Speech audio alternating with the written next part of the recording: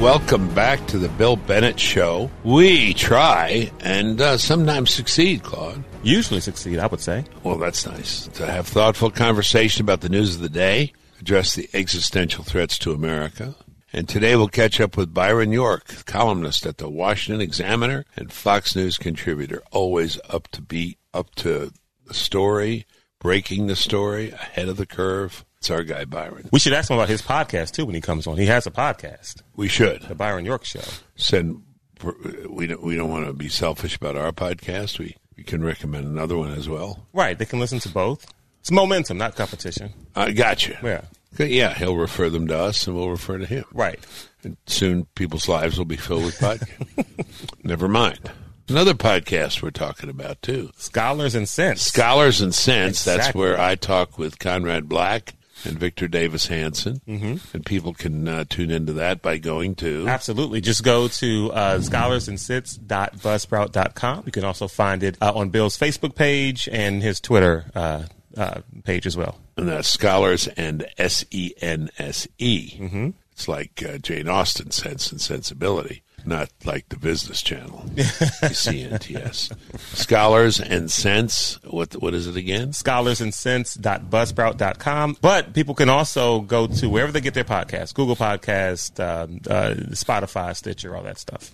Stay current on the threat posed by China with our friends at Committee on the Present Danger China. Go to presentdangerchina.org, presentdangerchina.org. You're listening to The Bill Bennett Show. Let's welcome Byron York to the show, columnist at the Washington Examiner and Fox News contributor. Hey, Bill. I want to talk about three of your columns. I think the three latest things I've read. Liz Cheney, where the president is, where he's going, what's going on, and the Biden mandate. You're familiar with all those. You wrote them. But first, I'd like to get any further thoughts from you on the border. You had a visit to the border not long ago. We talked about it on Wise Guys, the TV show. But any further perspective on the border? Notice they've cleaned up the facility at Donna now. Well, the thing that keeps striking me, and there have been all sorts of new bits of news about this. For example, ICE, Immigration and Customs Enforcement, has removed a record low number of people in April, and then before that in March. We're basically not deporting anybody. Of course, Joe Biden promised to stop deporting people for 100 days. Who knows? Maybe it'll be longer than that. But the big point is, what strikes me is nobody in the U.S. government is trying to stop or slow the flow of illegal crossers at the border. Instead, the entire Biden administration is obsessed with housing and feeding and transporting everybody who comes across. And it's an extraordinary state of events because clearly it seems to me, you look at this, you see this flow of people coming over illegally, and you say, well, we need to stop that. And the answer is no. Just keep going. And the weird thing is, I'm sorry I get ramped up about this. No, it's fine. The weird thing is, Biden flip-flopped on the number of refugees. He was going to stay at Trump's low 15,000 number, and then he got whacked in the progressive world for that, so he raised it to 62.5. Now, as far as refugees are concerned, if I understand this correctly, people apply for refugee status from their home country, okay? So you're in some other country of the world, you apply to the United States government for refugee status in the United States, but you do it when you're over there. And the United States government looks at you, they vet you, they examine you, and then they may decide to admit you as a refugee into the United States. In other words, the U.S. government controls who's coming in.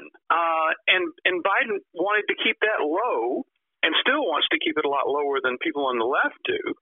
At the same time, he's just struggling to house and feed everybody who's crossing entirely unvetted on the southern border. I don't understand why you don't have a larger number of refugees and try to actually stop the flow of people illegally across the U.S.-Mexico border. I just do not get it and never have. Those people flowing across unstopped are not refugees, correct? No, a lot of them are going to apply for asylum. A lot of them, they're coached by immigration activists and others to say, there's kind of some magic words to use about them fearing for their safety if they go back to their country.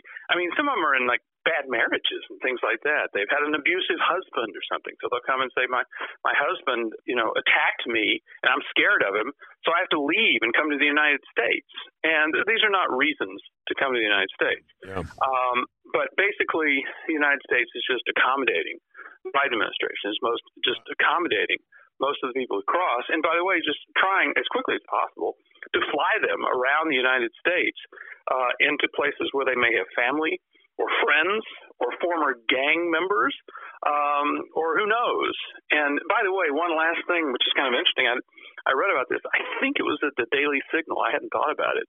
Is obviously anybody who boards a commercial airliner in the United States has to present a certain type of identification.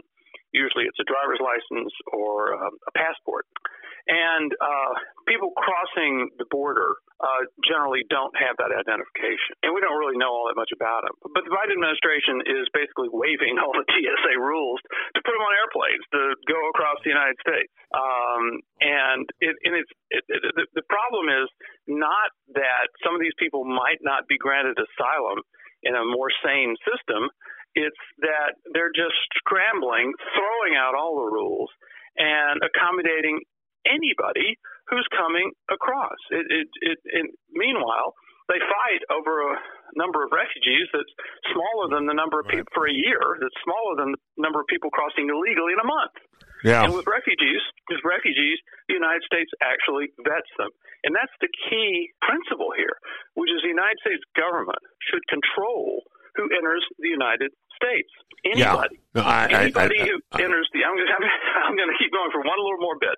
Anybody who enters the United States from a foreign country, no matter who they are, if they come in one of our airports or our seaports, the United States government demands that they produce documents to show that they have a legal right to be here. Everybody. Yeah. And if you don't have them, you can be turned around and sent back. So I don't think anybody wants to throw that system out. So that, for example, just anybody can get on a plane and they'll be let in the United States. No checking passports, no nothing. Does anybody want that system? That's what we have on the southern border. And the Biden administration is simply trying to accommodate it rather than stop it. All right, let's stay ramped up. I want to stay with this because you raised so many important issues. One, what is the number here that has come across so far, as best we know? I don't know. It's in the, it was in the 130s range in March. These are numbers that we haven't seen in a very long time. I saw 170. I saw 170. There was a spike in 2019. This is bigger than that. And, of course, in 2019. And is this... Is this for reason? Is this for because it's not Trump? That seems to be sufficient reason. Or is it let's increase the Democratic voting rolls? Oh, well, obviously the Democratic Party wanted a candidate who would do the opposite of Trump in everything. And so I think that's kind of Biden's unspoken mandate is to be the anti-Trump in everything. But I think with immigration, and Republicans are split on this. I mean, Republicans are divided about immigration. Some of them are much more restrictionist than others. Others are much closer to open borders than others. So I think there's a whole lot of motivations. I think some people have just kind of an idealistic view of the United States, kind of the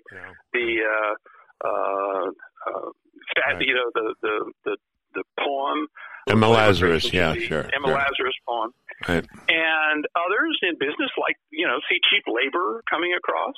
Okay. And by the way, labor unions used to oppose large immigration numbers because they felt correctly that they could reduce put downward pressure, on the wages of American workers. Churches, maybe they see more parishioners. Labor unions, maybe they see more members. Now, as far as voting is concerned, there is a path to citizenship that's required before you turn people who cross the border illegally into a voter. So it's not as if the Democratic Party just sees all these people crossing the border voting, for Democrats next year. Presuming you have some voter rules, voter registration rules, and voter ID rules, which is also a debate that's going on. But clearly, immigration has transformed California, for example, California being kind of a one-party state now.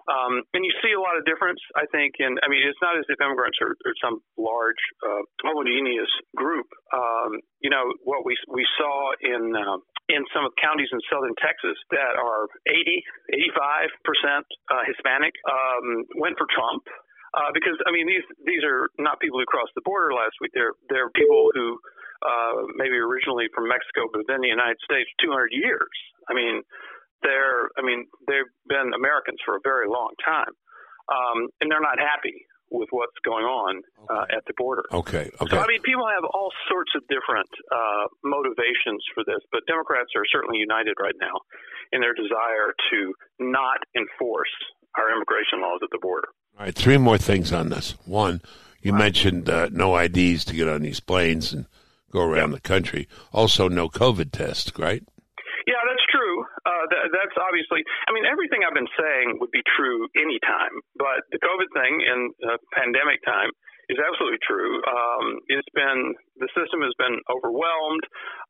Obviously, the authorities won't let the press into some of these detention centers, but there's no social distancing going on, not enough testing, and it's entirely possible that they could be letting a fair number of people who have COVID into the United States. All right. The second thing is, whatever the Kamala Harris assignment, she's working with these other nations, but I've thought from the beginning, as long as it's a good deal to get into the U.S., no matter how much money you give to these countries or waste on these countries, it's still going to be a far better deal economically to come to the United States. So you're never going to equalize that proposition. If you see what I mean. Raise a great point. How many trillions of dollars do you have to give to Guatemala, till, it's an equalized opportunity to stay in Guatemala than to go into Texas? Well, I think that maybe the whole premise of that is wrong. And what's interesting is we've seen in some left-leaning journals like Vox last couple of weeks articles about, how this whole Northern Triangle strategy might not work because basically if you raise the standard of living in Guatemala, then you increase the number of people who have the means to leave Guatemala. And there are a lot of scholars and policy people who are quite serious about this who believe that the kind of things that the policies that the Biden administration wants to pursue in the Northern Triangle countries is going to actually increase the number of people who leave Northern Triangle countries wanting to come to the United States. So it's total backfire. I'm not saying that's the intention of the Biden administration, but that easily could be the effect if they pursue this kind of policy. Well, if the premise is, whether it's the Northern Triangle or anywhere in the world, we're going to make the situation so that people don't want to come to the United States, that never happens as long as the United States remains the United States. Absolutely. And you're right about the Northern Triangle. When I was down at the border, and it's been, I guess a month ago, I think that time border officials told me that they had people from 80 different countries there.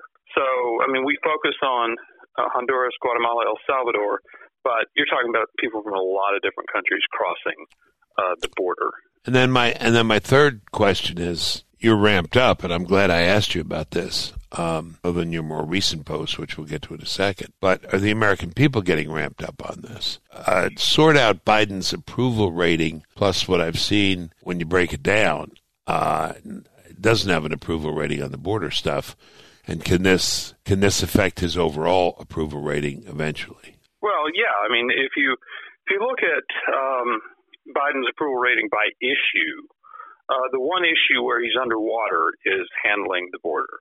But it hasn't been enough to bring down his whole approval rating because while, a certain number of people think the border is a really big issue, and if you ask people, is the border a big issue or an important issue, they'll say, of course it's important because I'm supposed to say that all issues are important.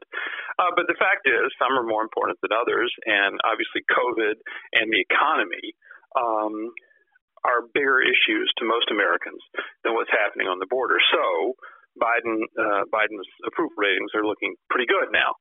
But you have to remember, I mean, it's based in part on, large part, on his handling of COVID in the last 3 months, where the number of cases began a dramatic drop about the 10th of January. In other words, 10 days before Biden became president. And the number of vaccinations was on a steep upward curve when Biden became president, and it continued. He continued that, and it went up and up and up, although it's been going down lately. So, Biden's being judged on that. And he passed this enormous $1.9 trillion COVID relief bill that wasn't necessary. Most of it wasn't necessary. And now he's going to, I think Democrats have gotten into kind of more of a thicket with trying to pass another $4 trillion in money to remake the United States or rebuild the United States as if it's sort of in ruins and needs kind of a Marshall Plan. So that may take a toll on his popularity. But getting back to your original question, is the border an issue that's going to sink the president's popularity rating? My guess is probably no. Yeah. Well, and he's giving away money, which is, I was thinking of that. There's an old dialogue of Plato's where he talks about the example of the trial of the pastry chef by the doctor, and it's a jury of children. And the doctor says, the pastry chef gives you all these things that are bad for you. And, of course, the lawyer for the pastry chef says, stuff is so good. I mean, it tastes so good. It is such a nice thing. And so there's no conviction. The immediate sugar high, and it's the fact that phrase has been used. So there's a little bit of the corruption of the public here, a little bit of what Irving Kristol, I remember, I first heard the phrase called the politics of bribery. Well, but a lot of politics is bribery. I mean, isn't Sure. that what local politics is on? As a matter of fact, if you remember, after the election, after the November 3rd election, when Trump is claiming that he's won and there's this big controversy, all of a sudden he comes out in favor of a $2,000 payment to all Americans. And I thought at the time, why didn't you campaign on that? I mean, Yeah, sure. Elect me and I'll give you $2,000. I mean, that's a classic campaign sort of thing. Well, Republicans are having trouble now, as a number have pointed out, arguing against the big spending because not a word was said during the Trump administration, right? No, Trump was never a fiscal conservative. Right. I mean, it never ever was. And he one of the things Trump did, I guess you can say, he kind of threw out Bushism in foreign policy and threw out Ryanism in some domestic and certainly fiscal policy.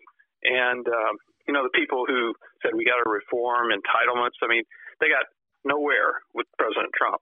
Nowhere. So he just wasn't a fiscal conservative. So he would have had no problem promising everybody $2,000. I'm not quite sure why he didn't make that a big deal in his campaign. Yeah.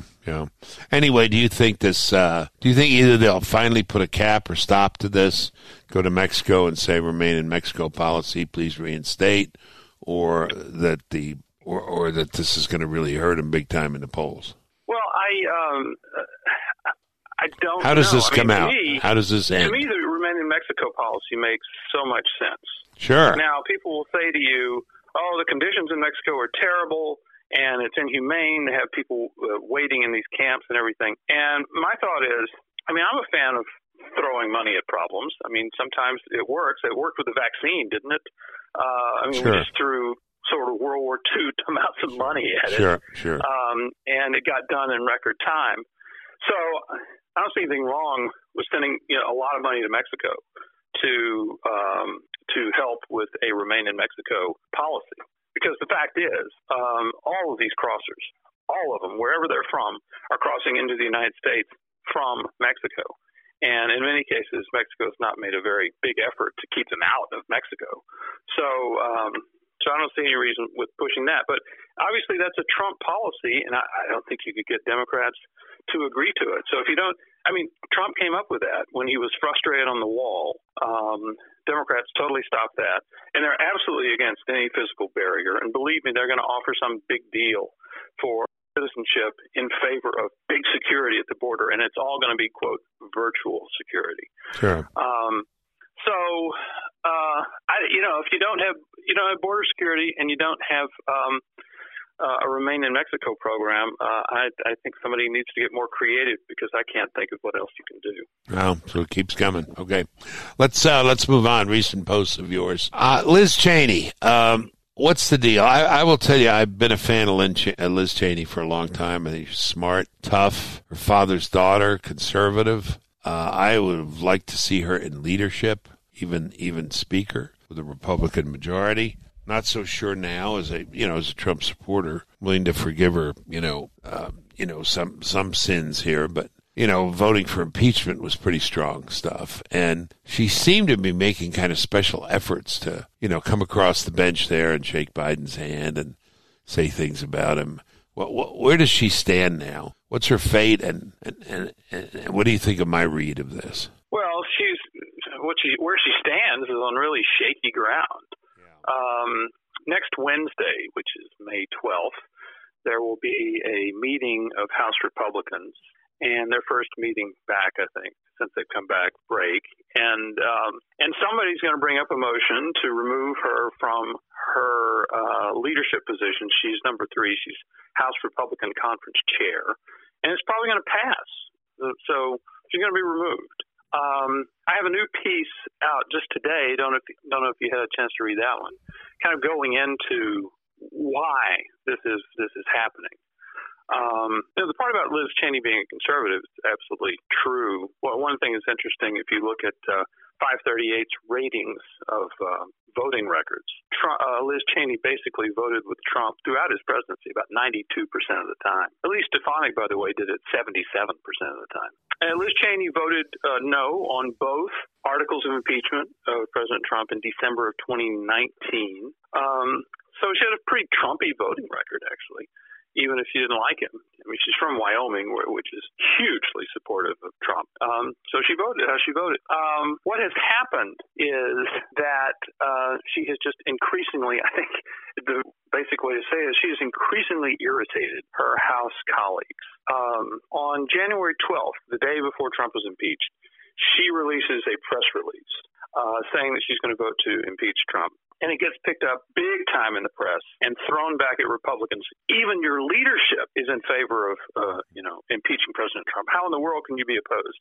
And a lot of Republicans feel it was used to bludgeon them. And then so the next day, she votes to impeach Trump, along with 9 other Republicans. Now, if you talk to Republican leaders, they say, look, we knew that some people were going to vote to impeach Trump. There's just no way that Republicans would be unanimously against impeachment as they had been in December 2019. So we knew that.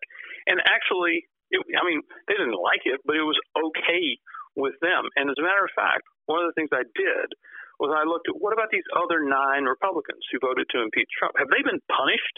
Have they been banished? Have they been exiled? And the answer is no.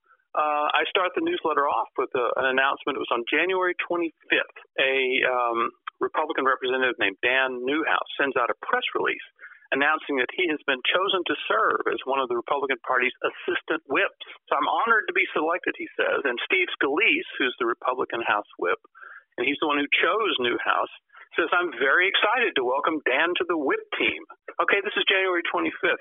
12 days earlier, on January 13th, Dan Newhouse voted to impeach Trump.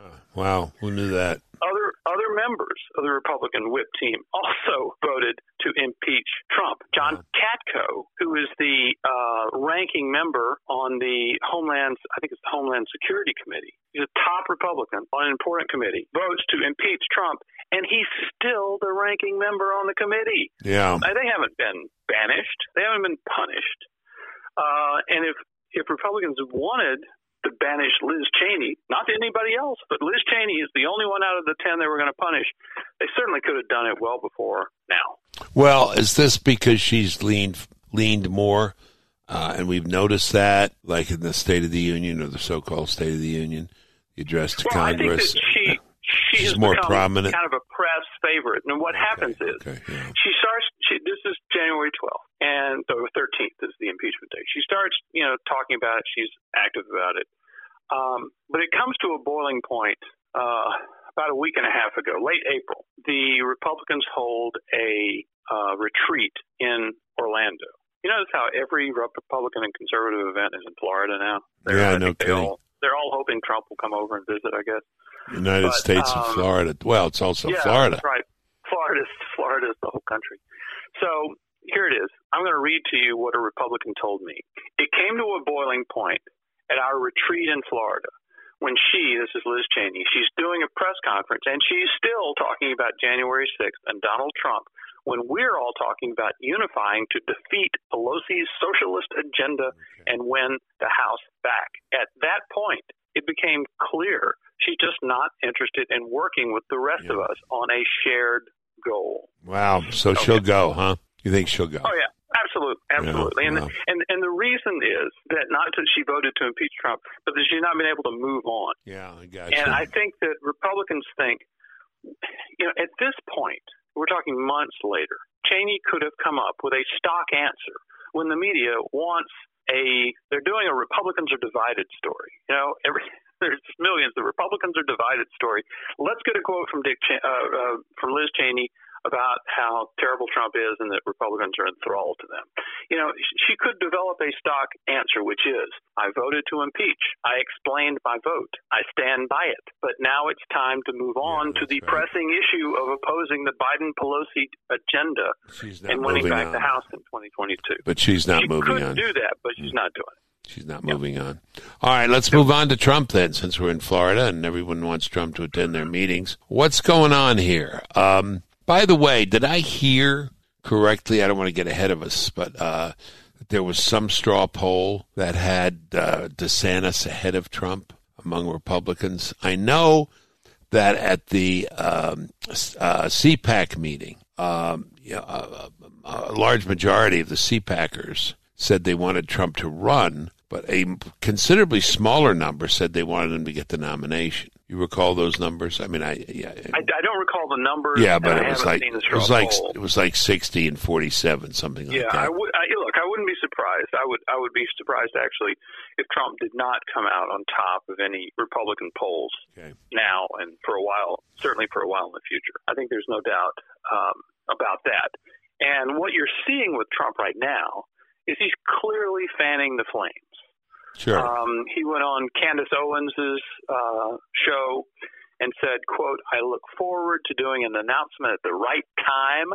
As you know, it's very early, but I think people are going to be very, very happy when I make a certain announcement.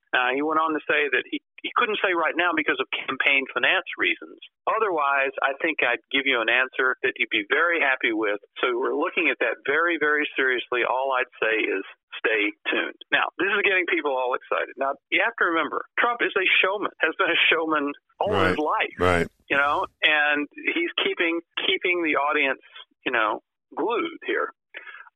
Mark Meadows, the former White House chief of staff, still close to Trump, goes on Fox Business, and he's asked specifically, would Trump announce this run for his presidency? Would he announce it even before the 2022 midterms? And Meadows says, quote, if I had to lay a wager on whether he announces for president before 2022, I would place money on that. And I can tell you, based on my conversations with him, he would be an overwhelming success to make sure that he cleared the field where there would be no legitimate primary. All right. So you've got Mark Meadows going out and saying things like that, trying to kind of scare potential candidates away. So he's doing this whole thing. But the question is, do you really believe it? And personally, I do not. I've never thought he was going to run again. That's funny. I don't either. Go ahead. Yeah. Yeah. Well, I'll give you, three reasons. One is, if anybody listened to me during the presidential campaign, I've constantly said that Joe Biden is too old to be president, and because he's starting the presidency at 78, and so even one term he would be president until he's 82 years old, which is absolutely uncharted territory in American history. Well, Donald Trump would be 78 years old in 2024, so he's just going to be too old. I mean, he may be really energetic and everything, but you're betting on a guy to be president until he's 82, and that's not a great bet. Secondly, there is a very robust field of Republican candidates: DeSantis, Pompeo, Pence, Haley, Cotton, Hawley, Noem, a bunch of others. They're a strong group of contenders, and they're all going to run, all of them, on some sort of platform of incorporating Trump's achievements into a new republicanism. It's all going to be based, not all going to be based, but it's a significant part of it will be about appreciating President Trump's accomplishments, bringing some of them back, incorporating them in a new Republican Party. And then the final thing is the voters. Now, obviously, Trump is the most famous Republican on the planet, maybe the most famous person on the planet. And clearly there's some segment of the Republican electorate that would vote anytime, any day for him to be president. They wouldn't have voted for anybody else.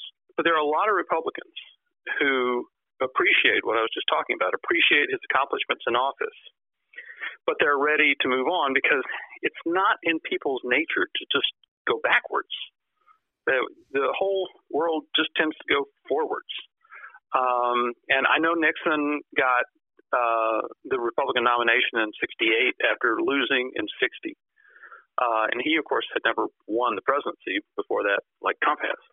But it's very rare, very unusual in politics for people who want to go backward. And I think there are going to be a lot of Republicans who support Donald Trump, voted for him twice, who would say, maybe not. He should be the party's elder statesman, and we appreciate everything he did, and we'll stand and applaud him any day.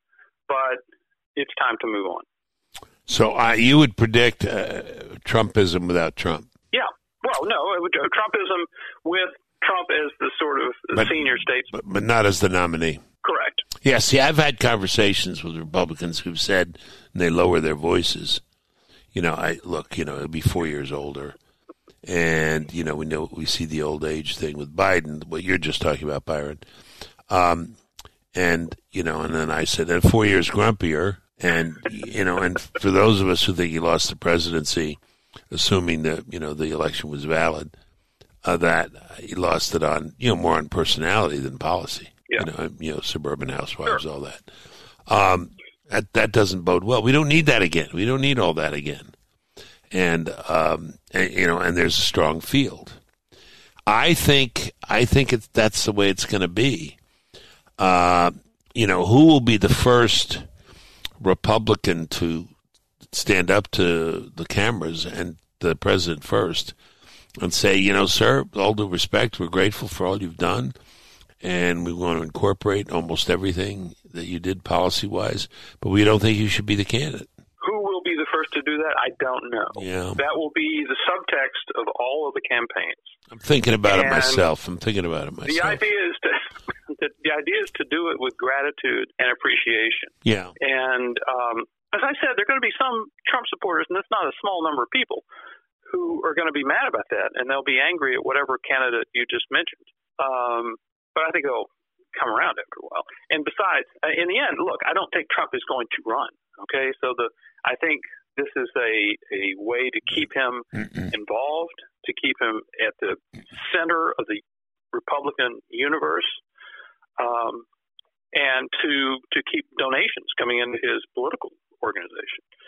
So I think there's a purpose to what's going on now, and he's actually not going to run. So at some point, the question becomes moot, in that no Republican candidate is going to have to explain why he's, quote, challenging President Trump, because President Trump is not going to be in the race. But until then, I think it's got to be this mixture of appreciation, gratitude, and it's time to move on. Yeah, very interesting. I mean, we've all talked about what a kind of a weird gerontocracy we have in Washington at the moment. That's anyway, right. Where you have a president who's 78 years old, a Democratic House leadership where 80 is the youngest of Pelosi, Clyburn, and Hoyer, right? And it's time for somebody younger. And a lot of these, all these people that I mentioned are in the kind of sweet spot of age for presidents. Yeah. I guess they're all between about 50 and 65. Good. Before we move on to Biden, let me insert quickly. What is going on with Kamala? What's the deal here? Is she just not up to it? Is she just not interested? It seems that she's either not interested or not up to it or something. She's not exactly seized the day here. I will confess to being wrong when he picked her as a running mate, I said, boy, you'll see a lot less of Biden and a ton more of Kamala. I was only half right. We saw a lot less of Biden. He stayed in the basement. But we didn't see a ton more of her, and we're not seeing a ton more of her on anything significant. She's not rising to the occasion. What is that about? Am I right? Well, I would agree with you that she's not being a real upfront, in the news vice president, but I don't know why. I really can't say. Biden does not keep the most vigorous public schedule in the world, but he does get himself on the news on an almost daily basis. And I'm sure that's, any president wants to make sure that he, the president, is the center of attention. Yeah, I don't know. Vice president. Especially when you got a situation like a lot of people think Biden's not going to run again. She's the sitting vice president. It seems obvious that she would be a successor to him. So I don't think he really relishes that day coming. So I think he's happy to stay up front. Yeah, sure he is. But, what's with her? I don't know the answer to my question, but I'm quite sure the answer to my question is the same answer to, after that stunning announcement she did in Oakland and that huge crowd, she just collapsed as a candidate for president. You remember, just collapsed. Mm-hmm. And I don't know why, but my guess is it's the same answer to the question I just asked. There's something about her that the voters. Yeah, about it. Yeah, and it's weird now. It's just she's just kind of missing. Anyway, let's talk about Biden and his presence, omnipresence, if not physically, and not every day. But my gosh, he's flooding the zone. And acting as if he's got this huge mandate, and that this is what the American people wanted. You wrote about this as well. Well, you are hearing a lot from liberal pundits about Biden kind of taking his place alongside Franklin Delano Roosevelt and the New Deal, and Lyndon Johnson and the Great Society. And they're delighted about it. I mean, you can just see. Can Biden join FDR and LBJ in the Democratic Party's pantheon? That's an NPR.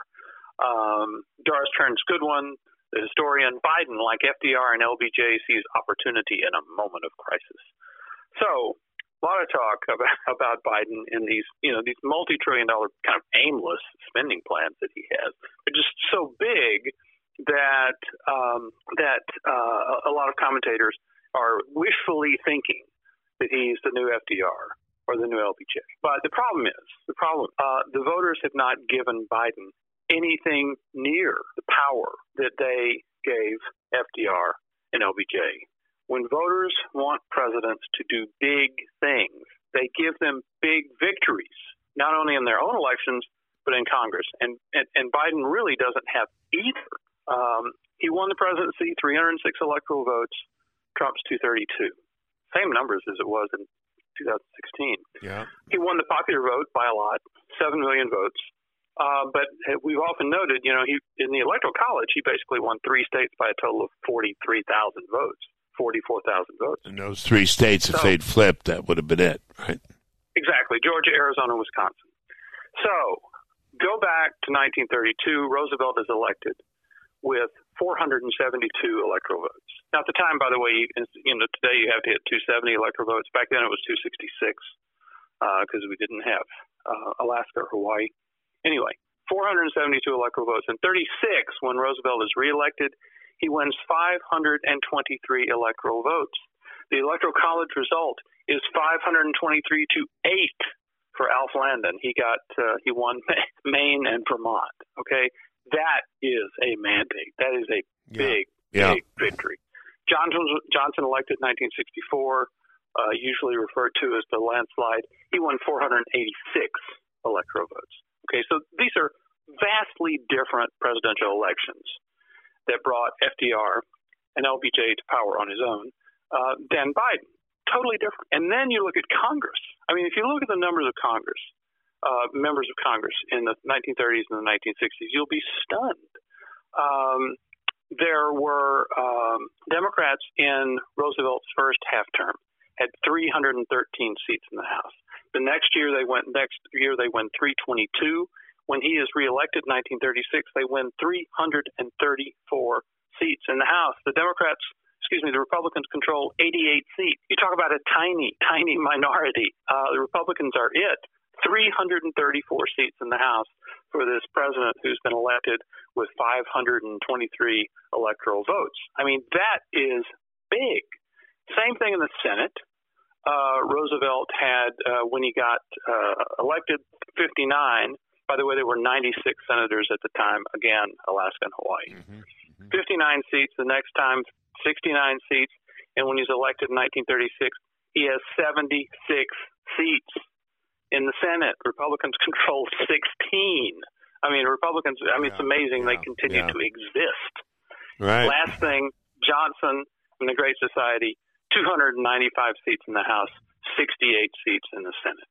So the voters gave FDR and LBJ. Now, history has not been kind to a lot of the things they did, but the voters gave them enormous mandates to do really big things. Such a mandate just simply does not exist today. No, but he's acting as if it does. Or he's saying, I got to get all this done before 2022.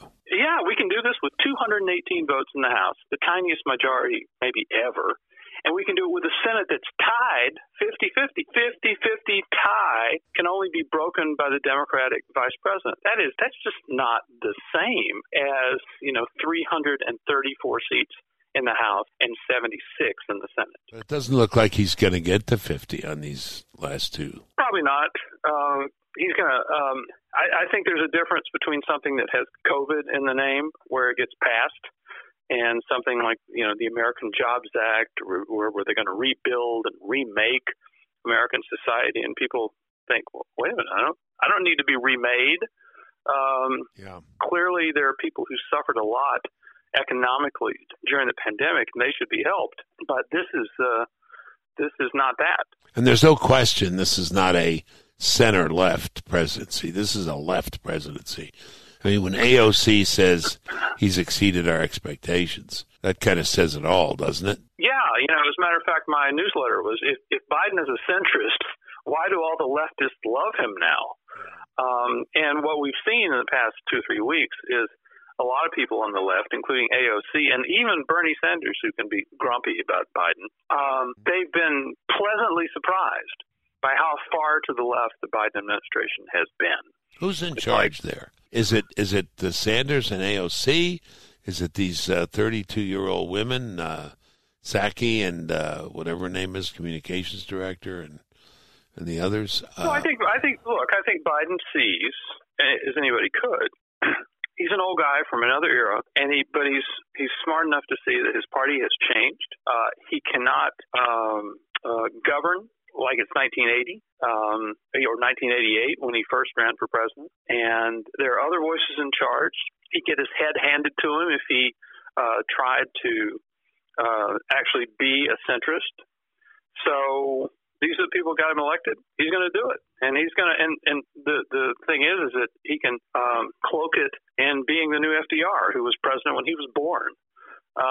So I think Biden has just seen reality, seen where the Democratic Party is now, and has given them what they want. What about one other thing, and this is something I live in all the time. I'm just curious your perspective. For 45, almost 50 years now, I have been working on the education stuff, waiting for a turn. The American people say, wait a minute, there's something fundamentally wrong with this system. Three factors. One, teachers aren't going back to school. We see this memo from the AFT to the CDC, which is then comes out almost verbatim. Two, big effort to teach critical race theory, which in effect says one race is, we should discriminate now and in the future. The way to handle discrimination in the past is to discriminate now. Something wrong here. I mean, China's number one in math. We're 36th in math, 36th. And we're teaching this stuff. You can be sure China's not teaching ethnic relations with one race better than the other, except maybe it goes without saying that, being Chinese communist is better than being Uyghur. Well, I do think this revolt of parents is actually going on in places at the local level, because obviously parents want their children back in school. And A lot of schools are open now. I mean, we shouldn't act as if everything is like every teacher is unionized and every school is closed. But it was very clear pretty early on that the teachers' unions, which do have a disproportionately powerful voice in the Democratic Party and the Biden White House, didn't want to go back to school, just did not want to go back to school. And they raised questions about the teachers' health when people would say, well, look, children, especially young children, do not seem to actually get COVID very much. It just doesn't seem to be a big risk.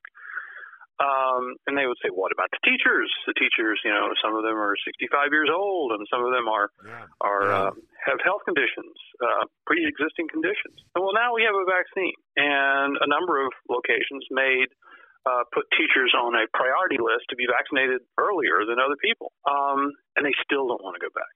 And so we saw this amazing situation in which the AFT, the American Federation of Teachers, sent language to the CDC, and the CDC included it, cut and paste, word for word, in guidance issued the next day. Pretty bad.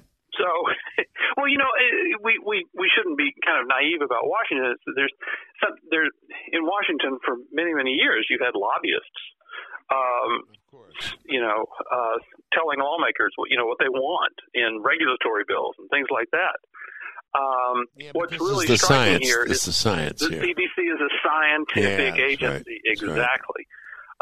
So it's just very different, and it's not surprising and amazing at the same time. Let me ask you this too. You don't have to agree with me, but I've been challenging a lot of the hosts on Fox News Channel, where I'm a contributor. Are you a contributor of Fox News? I am indeed. Yeah, and that is to say, well, yeah, but in all this, it's the unions. Don't blame the teachers. Don't blame the teachers. Well, I'm sorry. The union is a creature of the teachers. Now, a lot of the teachers don't agree with what the union's doing, but a lot of them do agree. And I've dug deep on this. And yes, majority of teachers say, yeah, we should go back to school. But the union spokesman say we should go back to school too.